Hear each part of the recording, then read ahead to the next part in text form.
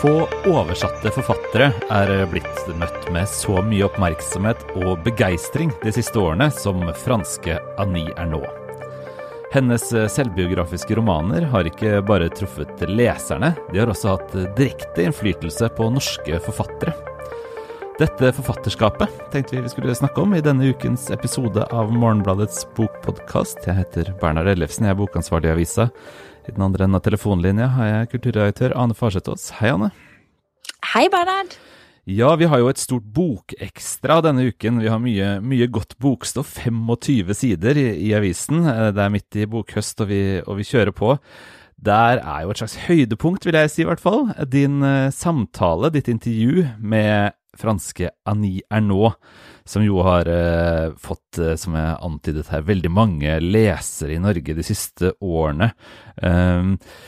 Vi tenkte vi skulle snakke om henne. Skal vi begynne med å si hvem hun hvor gammel hun hva slags forfatter vi har med å gjøre her? Hvem Annie Ernaux? Ja, Annie Ernaux, hun født i 1940, så hun fylte akkurat 82 år. Og hun jo en av de virkelig store forfatterne i Frankrike. Men her i Norge så det først de siste 2 årene med oversettelser som kom i 2020. Hun har vært oversatt tidligere, men aldri hatt liksom det store appellen til mange lesere. Men fra og med 2020 så har hun jo blitt en av bestselgerne innenfor oversatt litteratur. Og det gledelig, fordi dette her god litteratur som veldig god i seg selv, og som har hatt også mange ringvirkninger for mange andre forfattere. Så jeg gleder meg veldig over dette. Jeg har vært nysgjerrig på henne også tidligere, før det var så mange bøker i norsk oversettelse, og har lest i engelsk oversettelse og så videre. Så jeg veldig glad da, for at dette nå har blitt et norsk fenomen også. Ja, det jo ikke så lenge til det skal deles ut en Nobelpris. Kanskje vi til og med pirker litt i den slags materie her. Men hvis vi skal, altså det jo flere veier inn, har jeg tenkt, når jeg har notert litt for den praten vår her. Altså for det første så snakker vi jo om selvbiografiske romaner. Det må vi jo si. Og da kommer jo disse, hva skal vi si da, i Norge kommer disse romanene i fruktbar jord. Altså, sånn sett så det tidsmessig, hva skal jeg si da, strøkent da, at det kommer noen skikkelig gode selvbiografiske romaner, fransk autofiksjon. Har det noe med liksom gjennomslaget å gjøre, tror du, at det disse selvbiografiske fortellingene? Det kan det jo være, altså...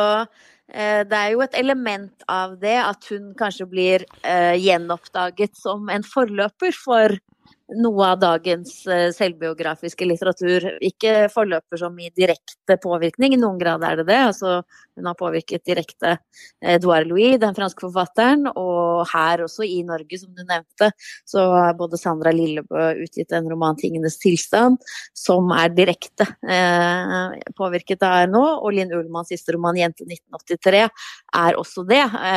De viser direkte til nå, men det klart at det vel mer det at nå som man har blitt vant til å lese også ganske avansert autofiksjon i vår tid, så blir man mer nysgjerrig på disse tingene. Det har kanskje vært tidligere at en del kvinnelige forfattere som har skrevet nært opp mot sitt eget liv i tidligere tider, så har det kunnet bli lest som litt for intimt, og skal du nå komme her og snakke sånn om livet sitt igjen, og kvinneting handler det jo om også. Altså for å karikere da, så det jo ikke nødvendigvis sånn at det har stått høyest oppe på Parnasset hele tiden. Jeg tror det kan ha vært litt grann sånn i Frankrike, i hvert fall i en tidlig fase av Ernauxs forfatterskap også. Så det jo noe med at denne måten å skrive på, og det at man ser at det veldig avansert litteratur, fordi at Annie Ernauxs bøker, de reflekterer alltid over forholdet mellom erfaring og skrift. Alle bøkene hennes har mye om dette med å skrive om sine egne erfaringer. Sånn at jeg tror det litt klima vi i, som gjør at bøkene blir lest med en enda større interesse nå. Ja, mange av de tingene du nevner her skal vi gå litt lenger inn i, men jeg ville bare nevne den andre inngangen, eller altså, hva skal jeg si da? Mulige foranledningen til et sånt gjennomslag nå, for du nevnte jo Edouard Louis her, og Louis jo en forfatter som kombinerer det selvbiografiske og de formmessige liksom, nyvinningene som som har funnet sted i romanen langs det sporet, med et mer sånn sosiologisk blikk, ikke sant? At han beskriver en klassereise fra et ekstremt sosiologisk avansert, opplest, innenfor livet perspektiv. Og det jo, som du inne på i intervjuet her med Arnaud også, vesentlig her også. Det snakk om, det mye snakk om Bourdieu, Pierre Bourdieu, i intervjuet, og ideen på en måte om å omsette eller bruke eller sette i litterær bevegelse sånne sosiologiske perspektiver. Det jo også noe som interessant for oss nå, tenker jeg. Og som viktig i dette forfatterskapet, skjønner jeg. Veldig viktig, og det jo det hun svarer når jeg spør henne om opprinnelsen til hvorfor hun ble forfatter. Så peker hun jo på sin egen oppvekst, som i arbeiderklasse i Normandie. Og hun peker på sine egne erfaringer som kvinne, og det å bli gift, og det å være bundet inn i en sånn veldig trang kvinnerolle da. Hun tross alt født i 1940, og tanken på at kvinner skulle jobbe, det var ikke åpenbart det, men det hun også nevner da hun var student, og da hun skrev doktoravhandling, hun skulle egentlig skrive doktoravhandling i litteratur, men hun skrev romaner i stedet. Det mange som har gjort det, godt valg. Så det var liksom på denne tiden også at Pierre Bourdieu ble stor, og at det har hatt en kjempestor påvirkning. Så det jo også noe fascinerende der. Jeg husker da jeg anmeldte den første Edouard Louis-boka som kom på norsk, Farvel til Eddie Bellegueule, så skrev jeg akkurat det, at her det en forfatter som kombinerer selvbiografi med noe som kunne stått i Pierre Bourdieu. Det nesten som disse Pierre Bourdieu, han kjent for at han gjorde kvalitative intervjuer med folk om deres smak, og at disse litt sånn lange og litt litterære i formen nærmest, der man legger ut hva slags mat de spiser, hvordan de snakker, hvordan musikk de hører på, og akkurat det samme finnes jo her, men det jo Annie Ernaux som har gjort det først, så vi går litt baklengs i historien. Ja, vi har jo gjort det, fordi først leste nordmenn Edouard Louis, og så leste vi Didier Ribot, hans læremester, og så leser vi Arnaud, som deres felles læremester kanskje, så vi har jo liksom spunnet oss bakover i den autofiktive, sosiologiske franske litteraturen her. Men mange har lest Louis og kjenner på en måte hans fortellende stil. Kan man si noe om hvordan det føles å lese Ernauds jeg-fortellinger? Altså, hva temperaturen i disse tekstene? Nå det ikke alle som har jeg-fortellinger. Det vektlegger hun også i intervjuet som jeg gjorde med henne, at hun ikke bare en selvbiografisk forfatter. Men fra og med hennes tredje bok så begynner hun å utforske selvbiografiske skrivemåter mer. Og det en sånn veldig direkte tiltale. Hun legger veldig vekt på at språket skal være ukunstlet og lite jålete, og det jo det som treffer meg aller mest. Det ikke sånn at det betyr hennes store gjennombrudd, det var boka som hun skrev om faren sin, og da jobbet hun veldig mye med, som hun sier selv, at når hun begynte å skrive, så hadde hun et veldig høylitterært språk, til dels blomstrende språk, til dels voldsomt språk, og eller til dels forsøkte hun å være en sånn fransk nyroman-minimalist. Men at alle disse litterære språkene som hun hadde lært, de måtte hun skrelle av seg når hun skulle skrive om en mann som var fra lavere arbeiderklasse, og som ikke hadde tilgang til dette språket. Og da ble hun annerledes. Gjør hun ikke? Ja, skrive flatt.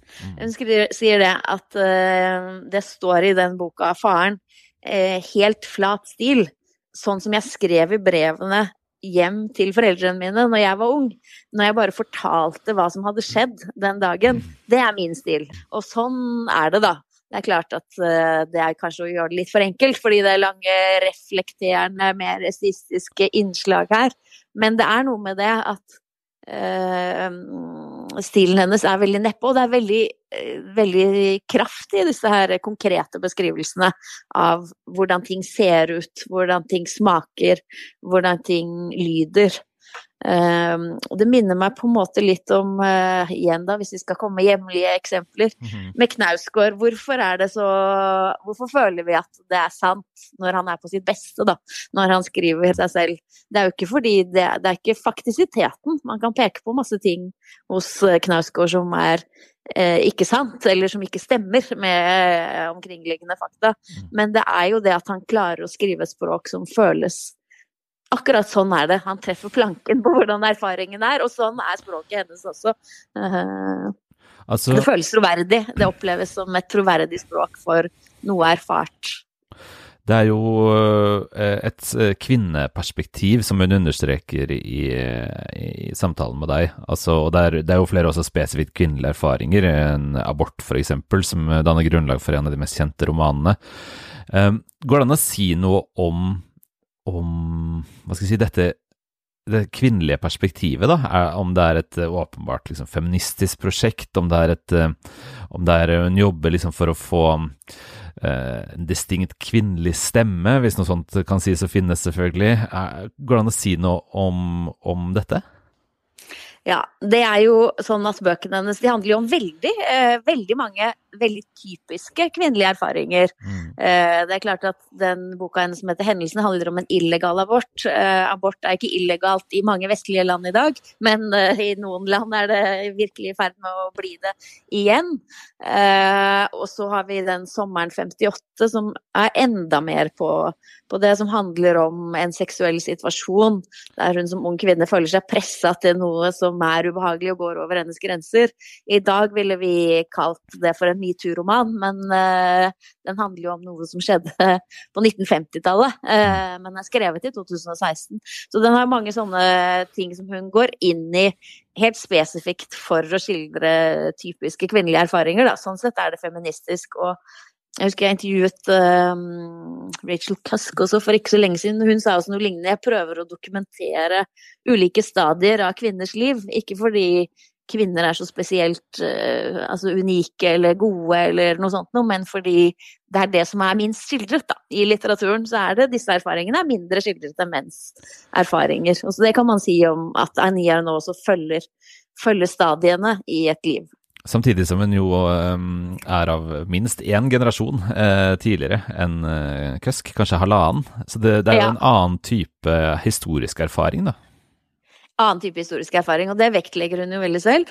Akkurat som hun vektlegger det liksom hverdagsnære i stilen og i språket, så vektlegger hun det. Når man spør henne om skriving også, så vektlegger hun betingelsene for skriving. Fordi hele hennes, det det hun svarer, men betingelsen for min skriving var at jeg ikke kunne gjøre det åpent, at jeg måtte late som, både overfor ektemannen min og overfor omverdenen. Jeg skjulte at jeg skrev, både fordi det var liksom utillatelig at jeg skulle ha et sånt yrke, og i hvert fall at jeg skulle fremheve meg selv. Og hun fremhever jo også, når jeg først klarte å skrive, så var det fordi moren min passet på barna mine. Sånne begrensninger ligger der, men de begrensningene tar hun inn i litteraturen da, og beskriver i litteraturen. I samtalen med deg så hun veldig nøye med å minne deg, lytterne, leserne, på at ditt og datt var ikke vanlig for kvinner den gang. Altså hun har det som en sånn, virker det som en slags gjennomgående påminnelse eller perspektiv, at hun liksom vil minne oss på at begrensninger finnes og har eksistert, og at de har vært reelle og hele tiden har vært liksom virksomme størrelser. Begrensningene har virket hele tiden. Ja, og hun har jo også, det jo nettopp dette med rammene for et liv da, som ligger i det sosiologiske og også historiske, som viktig hos henne.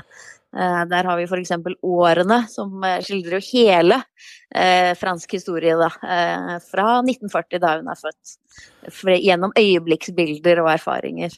Den har jeg jo lest. Det jo en litt annerledes roman enn det vi egentlig diskuterer, for den jo ikke en jeg-fortelling. Det jo en roman som for det første har et mye mer sånt fugleperspektiv på den kulturhistoriske perioden som beskriver seg, både sånn hva som faktisk skjer i kulturhistorien, og selvfølgelig sånn mentalitetsendringer, men den jo fortalt i en slags vi-hun-form, altså tredjeperson og en slags førsteperson flertall-form som den veksler mellom.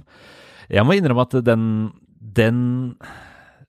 formen, den ga for meg i den romanen for mye distanse faktisk, altså Altså at savnet en sånn jeg-nærhet der, men den regnes jo som et hovedverk, og jo også mye større enn de andre. Mange av romanene som nå er oversatt veldig korte, til og med slått sammen i flere bøker og så videre. Dette jo en stor roman, Årene.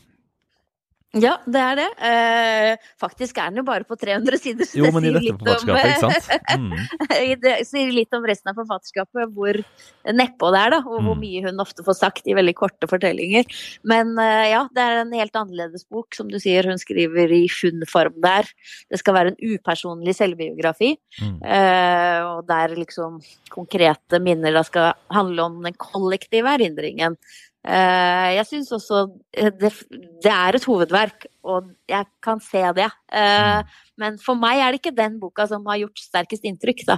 Jeg-fortellingen har gått mye mer direkte inn i meg, selv om jeg ser at dette et kanskje mer avansert litterært byggverk, som prøver å gjøre noe med pronomen, med henvendelsesform, og med en lang historisk periode. Men hvis vi går til boken hun aktuell med i år, både på fransk og norsk. Vi har anmeldt den på fransk da den kom, Den unge mannen.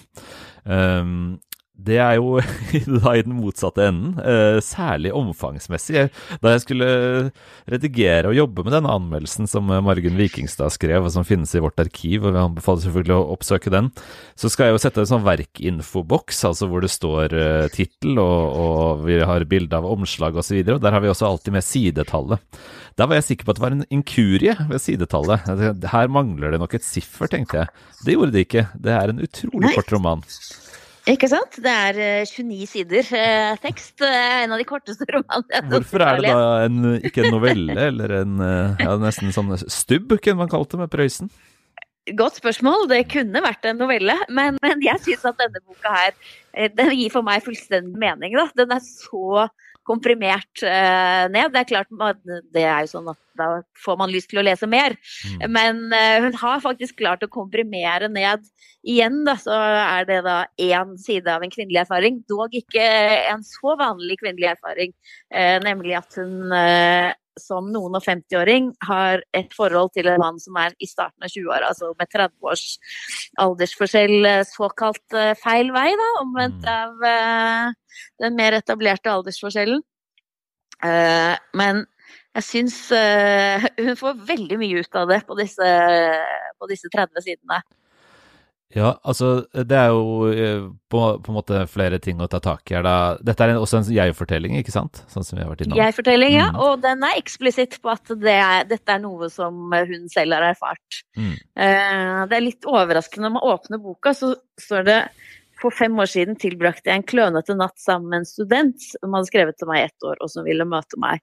Da får man jo inntrykk av at denne boka ble utgitt i år, og at dette kanskje skjedde da hun var 76, men det gjorde det ikke, fordi hun påbegynner ofte bøkene sine på et tidspunkt, og så tar hun de opp igjen, sånn at dette her, det en bok som det står helt eksplisitt ble påbegynt på 90-tallet, 5 år etter. Hvordan står det eksplisitt? Hvor står det? Det står til slutt i et sånt... som en datering, liksom? Som en datering av boka. 1998 til 2000 og 2022. Så da disse delene som nærmere erfaringen i tid, det beholdt i fortellingen.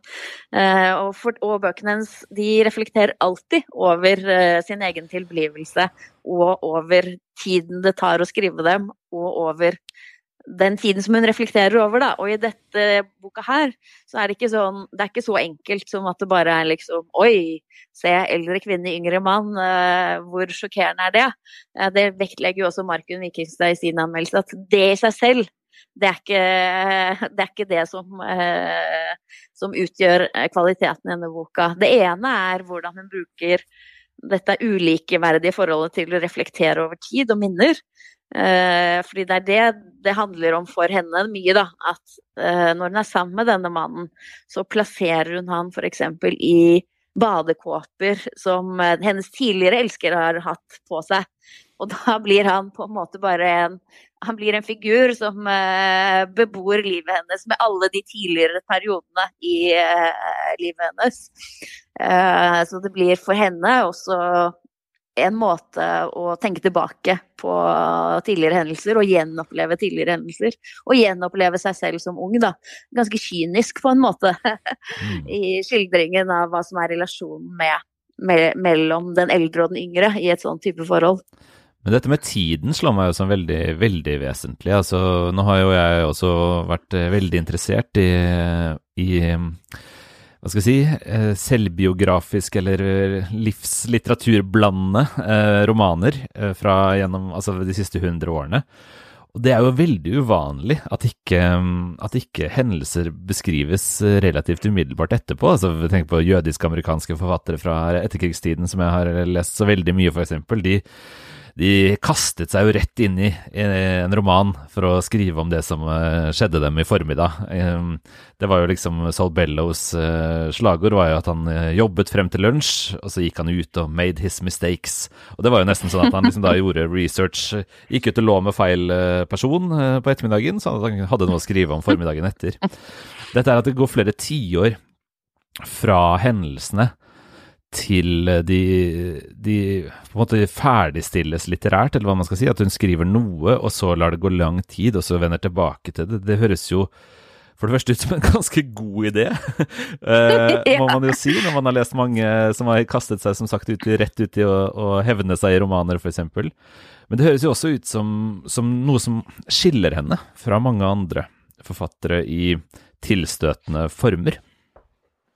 Det kan man si. Det klart at erindringsromaner finnes det jo mange av der man tenker tilbake på livet sitt, men jeg har ikke helt sett noen andre som i denne graden bevarer det førsteutkastet, holdt jeg på å si, sammen med bearbeidingen. Det høres jo nesten konseptuelt ut, liksom at du har disse to dateringene du beskriver i denne seneste romanen. Det høres jo nesten ut som et grep. Ja, det et grep i seg selv. Og som får fram på en måte både umiddelbarhet og hva du kan få ut av å reflektere over dette i et litt lengre perspektiv, da. Men boka også ganske hard og brutal. Den skildrer jo da en som akkurat som menn har vært til alle tider, mye rikere og mer både på erfaring og på penger, og som dermed har ganske mye makt i dette forholdet. Det ikke nødvendigvis det at det så feministisk, snarere tvert imot. Det blir mer også at hun sammenligner seg selv med hva menn har gjort til alle tider, da. For eksempel så står det at når han satt foran meg med sitt unge ansikt, så ble jeg også ung, jeg opplever meg selv som ung. Og dette har jo menn gjort til alle tider, og herregud, så deilig det hvorfor skulle ikke jeg også få lov til det? Det jo veldig spesielt når jeg leser om dette i intervjuet også, så tenker man jo at snarere enn at det liksom noe helt annet, så det at hun har tatt en ganske sånn klassisk mannerolle. Nesten alle kjennetegn som dere snakker om ved denne relasjonen så å si en klisjé, altså det klikker rett på plass i den samme vante forestillingen. Jepp, hun spanderer reiser og som det står i boka, det forekommer å være en rimelig avtale, en god del, særlig siden det var jeg som fastsatte reglene. Det jo sånn mannemenn har gjort med yngre kvinner til alle tider. Så hun skildrer jo nesten seg selv som en slags sånn sugar daddy her. Ja. Men det noe litt sånn friskt i det, da. Både at det kaster litt lys tilbake på alle disse fortellingene om eldre menn.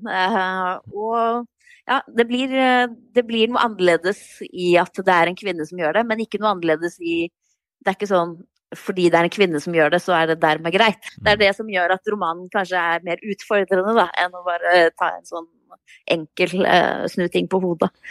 Og når boken kommer ut, så jo det også en slags, har det vært et tema ved den franske presidenten Macron, som jo gift med en mye eldre kvinne.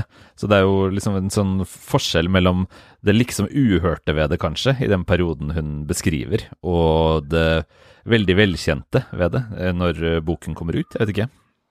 Ja, ikke sant. Det sier hun selv også når jeg spør henne om det var noen særlige reaksjoner på dette. Nei, i Frankrike det liksom mer etablert at det kan gå denne veien. at det ikke det som sjokkerer i så fall. Det jo mer dette her med hvem som har makt og hvem som har penger. Skal jeg ile til å si at det vel lite sugar daddy-aktig ved ekteskapet til president Macron, da det bare aldersforskjellen som litt tilsvarende. For øvrig det vel ingenting som ligner sikkert.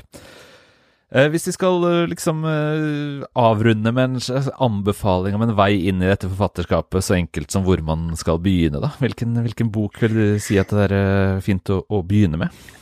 Og det skikkelig vanskelig. Jeg selv vet, kanskje det alltid sånn at man liker selv den boken man kommer til først. Jeg begynte med Hendelsen, og jeg synes det var veldig øyeåpne.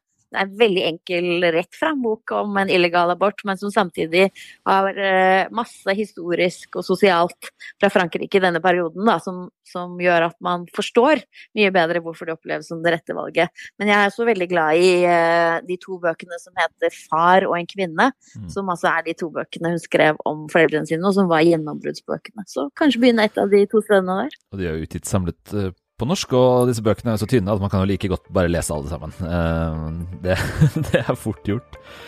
Tror du det blir Nobelpris på henne da, eller det... Oi, ja, jeg har ikke sett henne så høyt oppe i spekulasjonene, har du? Nei, ikke egentlig, men det jo ikke så lenge til 6. oktober, så når vi først har et sånt navn på arbeidsbordet, så får vi vel nevne at et par uker så kan det skje. I denne ukens utgave av Morgenbladet kan man altså lese intervju med Annie Ernaux, som du, Anne, har gjort. Det å finne i et svært fyldig bokekstra med flere intervjuer, masse anmeldelser og bokstoff. På morgenbladet.no så kan man også abonnere på avisa, som vi håper du vil gjøre. Og så snakkes vi igjen neste uke, Anne. Takk for praten. Takk for praten.